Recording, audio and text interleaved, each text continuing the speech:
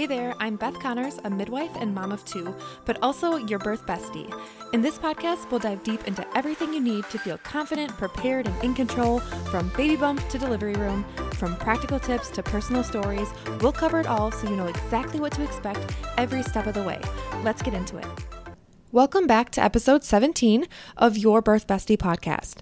Today we are talking about GBS, or group beta strep, what it is, why it's often tested for, what is treatment like if you're positive, and if it's actually necessary, and then a few other pieces of information to know about as you are navigating your own pregnancy. And I wanted to give you just a quick background of my own personal experience with being GBS positive with both of my pregnancies and having 2 hospital births. With my first daughter, I was tested at 36 weeks in the clinic. I was positive, knew they recommended IV antibiotics during labor, which required an IV on admission, and I just went with the flow. But if you've listened to my birth story for her in episode 2 of this podcast, you'll remember I was convinced to get a cervical exam by my midwife at my 39-week appointment. And then because I was almost 7 centimeters dilated without knowing that I was in labor, I was rushed from the clinic to labor and delivery for an induction, and that meant antibiotics were given to me right away. And we'll talk about the recommendation of getting 2 doses of antibiotics in before your baby is born. So that for me was done all right away without me really consenting to anything. That was really just the standard practice, and I accepted it. And then with my youngest, I had a lot more information, but I have even more now because, of course, we're always learning from new perspectives. But at that time, I felt I made an informed decision and planned for antibiotic treatment in labor when I was found to be positive again at 36 weeks, despite my efforts of taking probiotics to help reduce the risk. The antibiotics were started when I was admitted into the hospital again, but I was aware of the plan this time and felt comfortable with this choice. And I talk about this birth story in episode 4, and I had agreed this time to an elective induction because, again, I was 7 centimeters dilated without labor starting, even though I had been having mild contractions for weeks. And if this was my situation today, I definitely would have waited for labor to start. But in the moment, I was good with this plan, and I was admitted, and IV penicillin was started right away for GBS, and I agreed then for my water to be broken once that first dose was in. But when my water broke, labor went from 0 to 100, and I was holding my baby just 45 minutes later. So there was no time for dose number 2 of the antibiotics. It was an uncomplicated pregnancy and delivery. We were both healthy. It was a great experience. Because I didn't get the recommended 2 doses of antibiotics, I was told I could not go home for 48 hours, or that my baby couldn't be discharged for 48 hours. I had the most amazing birth experience, and literally like 2 hours after she was born, I was ready to go home. It was just this amazing post-birth endorphin high, but really, anyways, the pediatricians were telling me that I had to stay for my daughter to be monitored because she didn't get the antibiotics in utero, so was at an increased chance of infection. And I will talk about that later, but I was very, very irritated in the situation. I knew the risks. I wanted to monitor my baby at home, and I was comfortable doing that. And I'm grateful for having prompt access to emergency care if it was needed. So in that situation, I signed AMA forms, or against medical advice, to leave the hospital at 24 hours postpartum because I didn't get the full treatment of antibiotics. I was comfortable leaving, but my providers were really not comfortable that I was making that decision. It was such a struggle leaving, and several pediatricians came in to inform me, and I'm sure it was, cover your butt kind of situation. But it was really a lot and extra stress that I did not need. And I wanted to share this because the decision of treating GBS, just like making any other decision in pregnancy or during childbirth, is uniquely yours. You can listen to what I have to share in this episode too, to best make the choice that you feel most comfortable with. And I will share statistics that show testing all women and treating those that are positive with GBS with IV antibiotics is, the best method for reducing the rate of newborns who develop GBS disease, which can be fatal. But even though that sounds scary, it is very, very rare. So just like with every choice that you make, I want to be sure that you are informed and confident with the potential interventions in labor and feel empowered to have an autonomous hospital birth experience. So let's start with what is GBS. And this stands for group beta strep, which is a bacteria naturally found in the digestive and reproductive tract of both men and women, and it's completely normal. It's not an STD or an infection and usually doesn't cause any symptoms in pregnancy. About 25% of women are what we call colonized or positive with GBS during pregnancy when it is screened for at the end of pregnancy, usually at your 36 or 37 week prenatal appointment. And GBS is easily tested for with a swab at the opening of the vagina and rectum. It just takes a few seconds for your provider to collect this swab, or you can actually do it yourself too in the office if that makes you feel more comfortable.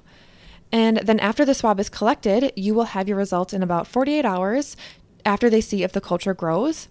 And these results are predictive for 5 weeks. So if you have a history of preterm labor, you may be tested earlier. And then, of course, if you're tested right at 36 weeks and are pregnant past 41 weeks, you may be retested because that is past that 5-week mark. So then you get your results and you might wonder, why do we care if they are positive or negative? About 25% of healthy women will test positive for group B strep in pregnancy. And even though it's normal and not dangerous to healthy adults with strong immune systems, babies are different and have immature immune systems, and if infected, can cause sepsis, which is an infection of the blood, meningitis, or pneumonia. And without antibiotics, about 1% of these babies will become infected with group B strep. And of those, the infection is fatal in about 20% of those babies. So if nobody was treated for group B strep, out of every 1,000 women positive for GBS, 1 baby would die. If you are positive and decide to be treated with antibiotics during labor, the risk to baby drops from about 1% down to 0.2%.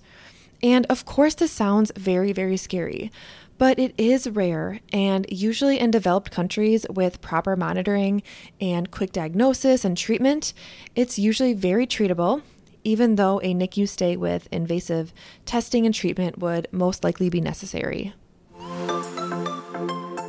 And now that you know the risks, you have to consider if you're okay being tested and if you'd be okay with treatment.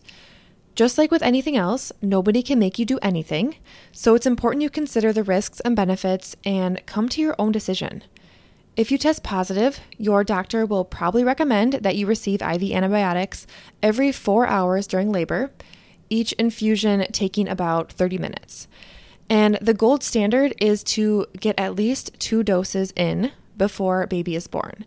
But of course, this is hard to time, right? Because we don't know when baby is going to be born, and sometimes labor goes faster than we think, and it just doesn't happen to get those antibiotics. Usually antibiotics are started around when mom reaches 6 centimeters of dilation, and that would be the textbook definition of active labor. Or if the bag of water is broken, antibiotics would also be started. And if a provider is breaking the bag of water artificially as a part of an induction process, antibiotics would typically be given before this procedure is done. So this is what treatment looks like in the hospital setting, but it's also not required. Antibiotics are a medication that can be accepted or refused. It's completely up to you, which means you need to ask yourself, would I rather antibiotics enter my baby in one of the most crucial stages of their life to build up their gut microbiome, or lower their chance of infection from 1% to 0.2%? Because yes, the antibiotics given in labor will hopefully decrease the GBS bacteria, but it will also get rid of a lot of the good bacteria that is so important for your baby too. But if you do feel more comfortable treating with those antibiotics to limit the risk of infection from GBS, know that breastfeeding after delivery in that first hour of life and until at least 3 months old will really help babies' microbiome develop and improve their immunity and overall health. Any amount of breastfeeding or even feeding of colostrum those first few days is really just so helpful to line baby's gut with a protective layer that helps them against future infections and diseases, and really helps those good bacteria develop to contribute to baby's overall health. But what if you don't get treated with antibiotics during labor, whether that's planned or unplanned because maybe labor went too quickly? And what usually happens is the pediatrician will want you to stay at least 48 hours after delivery to closely monitor your baby. It's between 12 to 24 hours after delivery when an infection typically begins to show signs, and that's why a longer stay is typically recommended. But they'll be assessing the baby for signs of infection like fever, irregular breathing, and high heart rate. And in my own experience, I mentioned I left against medical advice at that 24-hour mark after talking with many providers. And in my situation, I had a normal pregnancy and delivery. My baby wasn't showing any signs of infection. She was full term, so greater than 37 weeks. I didn't have any kind of uterine infection. My water was not ruptured for over 18 hours. So basic monitoring was all that was necessary. And they weren't doing anything for me or for baby anyways in those first 24 hours that I was there, besides really helping me with breastfeeding. So I was perfectly comfortable going home and following up with my pediatrician a few days later. And the last thing I want to talk about is how to reduce your chances of testing positive for GBS, or if you can even do that. And the fact is that there really isn't strong evidence to say that we can get rid of GBS colonization or prevent it. But taking probiotics may lessen your chance of testing positive. And as a side note, I started my probiotic as soon as I found out I was pregnant because I knew I was GBS positive the first time. And I still tested positive, so it didn't work for me personally. What we do know is that a healthy gut is important, hence the probiotics. So prioritizing a healthy diet as well of fruits and vegetables, incorporating garlic, and a probiotic early in pregnancy can really help with digestion, and maybe it can even lessen your chance of testing positive for GBS as well. And that concludes this episode on GBS. So with that, remember that you have the right to decline anything in pregnancy or labor, whether that's the GBS test itself or the potential treatment if you are positive. This is completely an individual decision based on your beliefs and your risk factors. And if this episode helped you navigating this choice, I would love if you would leave me a review. It is seriously the best way of supporting the show, and it would definitely make my day knowing that I could help you out. Take a screenshot of your review and submit it to me at bethconnors.com/review, and I will send you a little gift of appreciation. Thank you so much for tuning in this week, and I will see you next Tuesday.